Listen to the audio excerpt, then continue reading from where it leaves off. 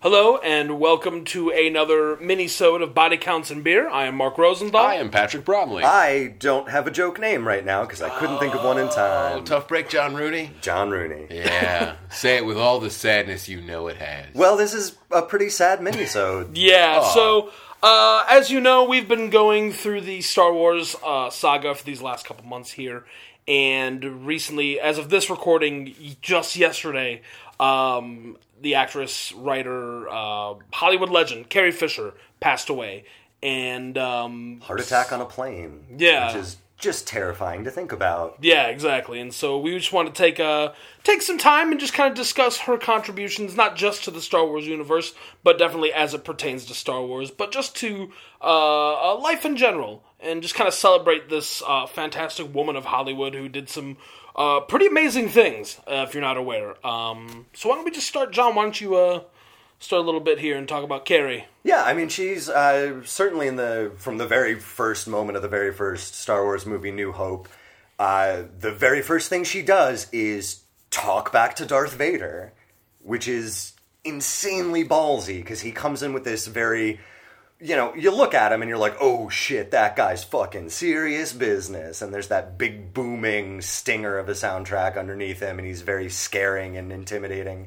And one of the first thing he does is walk in and choke a guy to death. Right, and she is just completely unfazed by it, unflappable, just determined. And that, more so than the other main Star Wars actors, felt very much like Carrie Fisher, her personality coming out of the character rather than necessarily portraying a character. Yeah, it's kind of an open secret that what we see of the character Leia is less what was on the page, like on the script that was given to her, and more of Carrie Fisher just like making choices and bringing that character to life and kind of like rewriting it on the fly and making that character what it was. Unlike a lot of like science fiction, action, adventure heroines, she's not damseled as much as you would expect, for the time period. She is occasionally, but even when she needs to be rescued, but she's never helpless. Right, and even, exactly. As soon as she is rescued in New Hope, the first thing she does is get them out of another jam that they got themselves into. Take a gun and just start shooting, Yeah, and again, like, to put this in context, like, we can look back with our, 2016 lenses, and there's definitely some problems with Leia's character. But at the time, it was just unheard of to have such a strong female lead in such a male-dominated kind of realm of pop culture. Especially in a movie where she is, like, the only female. Yeah. Yeah, but... except for, like, Aunt Beru. Yeah, but I mean, like... But, whatever. Aunt Beru's just got a dumb denim jacket. Princess Leia's got a Carrie Fisher. Tough break, denim. But she really is. She's the only, like, lead female character in all the 3 original Star Wars movies. And she's just as much of a lead as Harrison Ford and Mark Hamill. I mean, she gets equal billing in the credits. They all get equal billing in the credits. It's Mark Hamill, Carrie Fisher, Harrison Ford. And if you go back to, I know that the DVD release of the original trilogy, I don't know if it's on the Blu-ray. It might be, but there's this great documentary called Empire of Dreams. Where they find some of the audition footage of some of the other actors that auditioned for Princess Leia, and it is just clear from the moment Carrie Fisher starts saying this clunky, bizarre dialogue that she's just nailing it. She is hitting it out of the park. Right. And, like, this is a time, I mean, like, the people she was up against were, like, Cindy Williams from Laverne and Shirley. Jodie Foster. There's one other, like, person that she went up against. What a weird alternate universe those people must live in. Yeah. Where Jodie Foster was Leia. And Sissy Spacek. Yeah. Because at the time, Brian De Palma and George Lucas, both very good friends, were casting De Palma for Carrie and George Lucas for Star Wars. And so they were basically auditioning actors and actresses at the same time for both movies. Yeah. And like Carrie Fisher had said, like, how crazy it would have been to be Carrie playing Carrie in the movie Yeah. Carrie.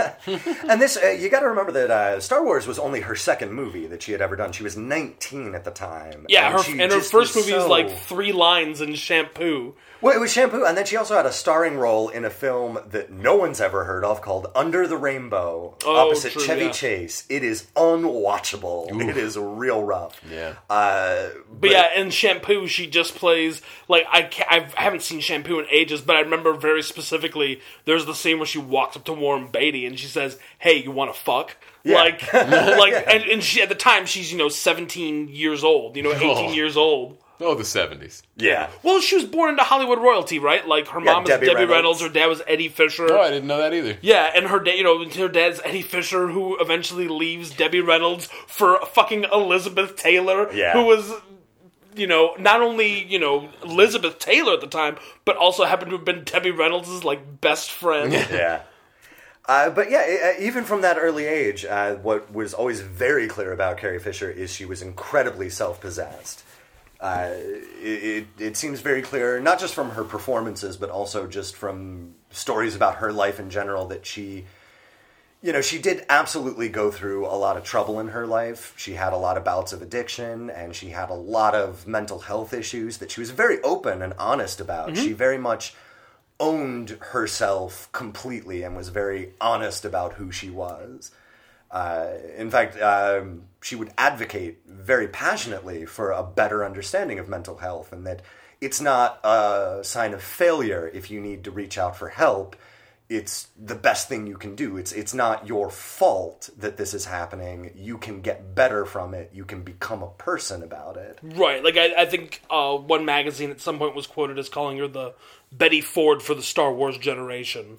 Like, this is a person who, had a lot of issues, and I mean, like, never courted fame, was never really wanting to be She out wasn't there. really in the public eye until Star Wars, and Star Wars itself was very much a low budget kind of picture. It wasn't meant to necessarily become this zeitgeist. Exactly, and even when the movie became a success, at that time, she could have gone on the press junkets and been like, oh, and just been like the cute, 19-year-old ingenue, but she wasn't. She was the brutally honest, like, woman who was just front and center, and just like the studio was telling her, you can't say these things, and she's like, well, I already did, sorry. Right, like, that's what's in my head, and I Right. get to say what's in my head. Yeah, like, And she was a independent and strong woman, and she just did what she wanted, and she did that for her entire career. Yeah, I mean, beyond just Star Wars, she was also in When Harry Met Sally. The She was in Burbs, The Burbs, Blues Brothers. Hannah and Her Sisters. Yeah.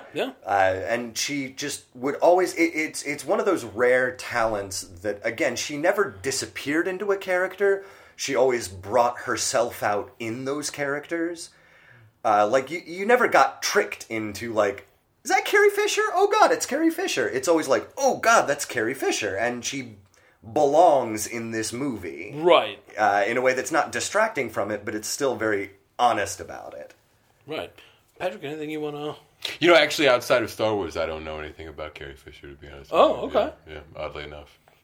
Well, then a great place to start is her one-woman show that she then released as a book called Wishful Drinking. Which, 2008? What a perfect name for anything ever. Yeah, it was her first attempt at I shouldn't say attempt, her first stab at a memoir. She wrote 2 more afterwards.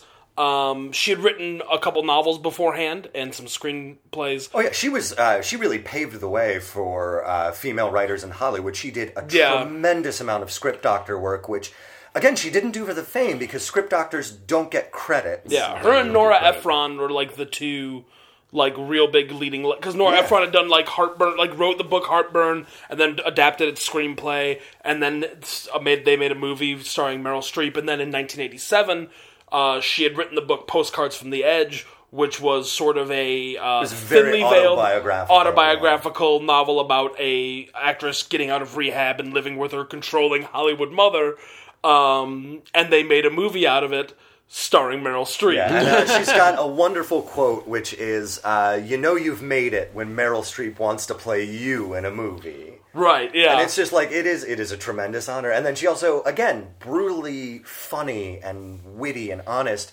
she had another thing of, after that movie came out, she would be talking to people, and people would slowly realize that she's not Meryl Streep, and she called it Meryl Streepitis, the disappointment of realizing Carrie Fisher is not Meryl Streep.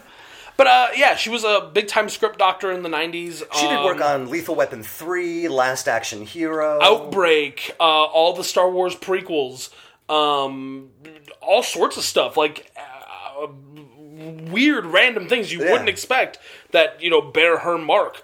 And you'd never know unless you bothered to look things up like that. And she made a goodly amount of money doing that. She was very, very, very successful at being a script doctor. The Wedding Singer of all movies, like an Adam Sandler. I think she also, which probably explains why it's the most palatable Adam Sandler movie. Oh yeah. It's the one Adam Sandler movie that he actually comes off as a person and not an obnoxious collection of catchphrases. Right, yeah. I mean, she's just absolutely, she was just a tremendous talent across many different forms.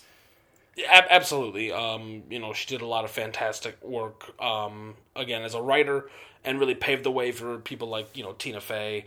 And she was very eager to work with young, up-and-coming talents as well. Again, like Tina Fey on 30 Rock, she came in and did a guest episode, and it's incredible. And working with Daisy Ridley on episode 7, Daisy Ridley would say that she was incredibly generous with her time and attention, and very, very eager and willing to help people realize their careers at a young age, which is something that she mightily struggled with. Right, yeah. And so she was very open and eager to share that experience to spare other people from having to go through the mistakes that she felt she had made. And also at the same time, during the whole press lead up to Force Awakens, still being Carrie Fisher, going out to promote the movie, I think it's a great movie. I think it was shitty they told me I had to lose weight for it, but what are you going to do? It's a great movie, but I told Daisy Ridley, fight for your outfit. You don't have to wear a fucking bikini I did.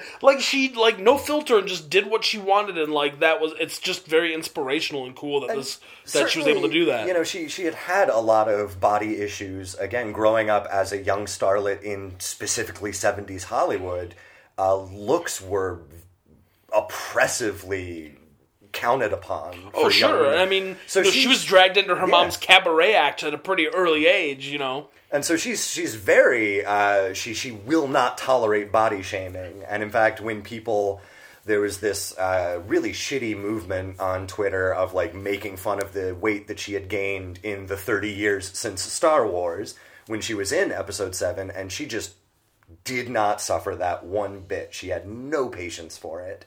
And she was very, upfront about, look, you get old. I'm happy with the way I look, and fuck you if you can't deal with that. Yeah, I think one of her tweets was everyone please stop complaining about how badly I aged from, 1977.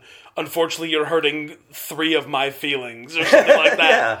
And again, she always kind of had one foot in the sarcastic and one foot in the honest, even when it came to Star Wars, which it's clear that she was very grateful for Star Wars, and it's clear that she was very excited to be a part of that, but she was also able to be like, hey guys, I love you, I love Star Wars, but you're kind of stupid, and it's kind of stupid, and that's fine, because everything's kind of stupid. Right, yeah. And just own it, and own who you are, and it's great. Yeah, I mean, and just just a fascinating life, to grow up as the daughter of Debbie Reynolds, who was one of the biggest stars in the studio system, and her dad's Eddie Fisher, and then she grows up and she goes into movies and she works, and then somehow falls into work, just being friends with Dan Aykroyd and John Belushi at the beginning of Saturday Night Live. Right. Just happens to be there and be a weird part of that crew. And just strange moments, there was a part where Cary Grant had to talk to Carrie Fisher because she was doing too much LSD. Right, yeah. Just bizarre word salads like that were just a part of who she was, and that was just a part of her life. That's just, it's just incredible. She's just got an incredible story, and was also really great at giving women a voice in fandom. She gave an entire generation and counting of young girls something to dress up for Halloween. There was a character with a name that wasn't a Disney princess, nothing against Disney princesses, But, it's if you like sci-fi and you're a woman, you can absolutely love Princess Leia. It's totally cool. It's great. It's a great first step into a larger world of fandom, and it's a very welcoming kind of feeling to have that be kind of like an ambassador to young women who want to be a part of Star Wars or sci-fi in general. You really couldn't ask for a better role model than Carrie Fisher in that. And again, even looking back on the impact that she's had just for my personal life, I remember thinking, when I was a very little kid and seeing Star Wars for the first time, I was 10 or so, and I had no interest in women because I was 10, and I was just you know what?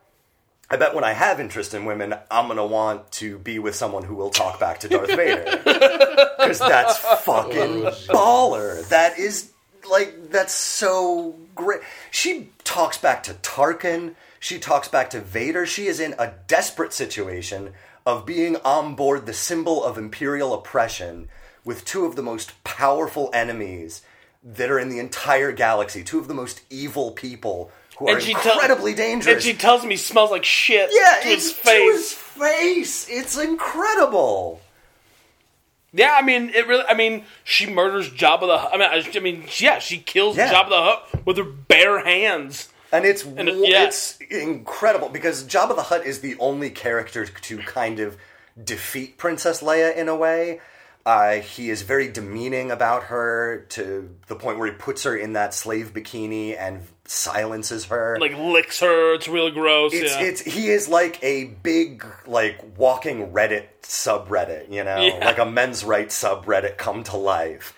And it's so gratifying, because the Jabba's barge blows up, and it could have been very easy for her to just have escaped and flown off, and that would have been fine for the movie, but she fought to be the one to kill that dumb slug. Because she was so upset with what was happening to her character because of Jabba the Hutt. And, good on him for letting her do that. Maybe also give her not a slave costume and let her have some thoughts on the matter. Some dignity. But, that death scene is just so satisfying. It really is, yeah. He's such a monster, and the fact that she is the one to give him his comeuppance is just, it's great. It's really wonderful. It's fantastic, yeah. And also, if you're feeling kind of goofy, she had a therapy dog that she had with her all the time later in life. Gary, who is this adorable French bulldog who always has his tongue out and always has his mouth closed. So he always has this derpy look on his face that is just adorable. And she took him everywhere. And to interviews, to fan conventions, anywhere she went. The red carpet of The Force Awakens. The red carpet of Force Awakens, where Gary did that very puppy thing of well, I'm done walking, and sat down and refused to move. And Carrie Fisher was just well, that's my service animal. And just scooped him up and carried him off into the theater. And it's just I'm very much a dog person. So I can very much relate to just loving a dumb animal that much.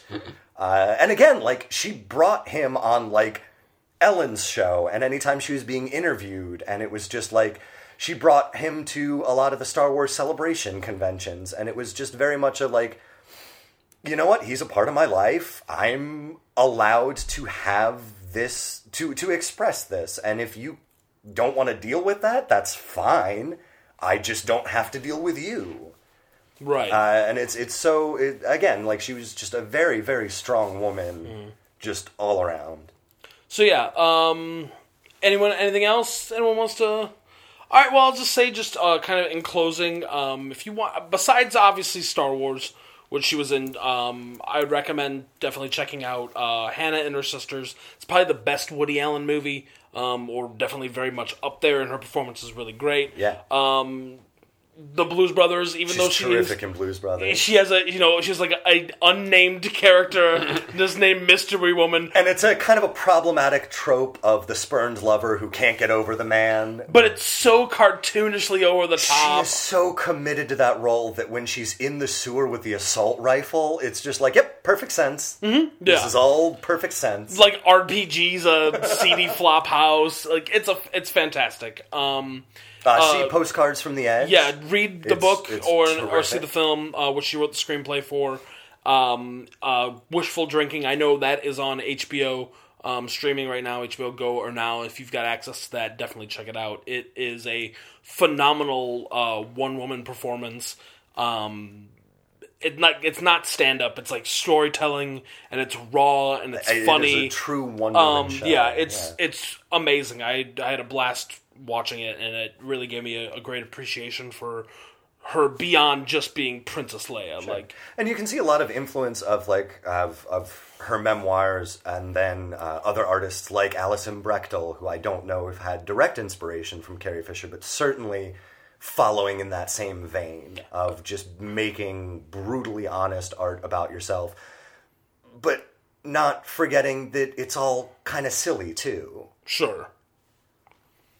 Well, that's pretty much it for Star Wars mini-sode, Carrie Fisher style this week. Is that pretty much it for Star Wars? That's it. We're done. Next week we'll be watching. Next week, I don't know, The Raid 2. Yeah. Right on. Yeah. So, I do like that I'm going to have all of my podcasts Carrie Fisher style from now on. Yes. Yeah. So yeah, next week we'll be back with our Empire Strikes Back episode.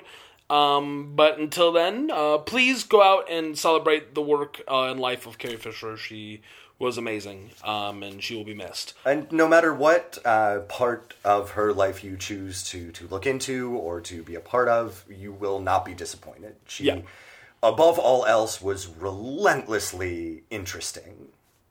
That is a great term. Yeah. Relentlessly interesting. I like that. She is just... Say whatever you will about her, at the end of the day, she was absolutely never boring. No, that's absolutely true. All right, well, I'm Mark Rosendahl. I am Patrick Bromley. I'm still John Rooney. And that is it for Body Counts and Beer. We'll see you next time.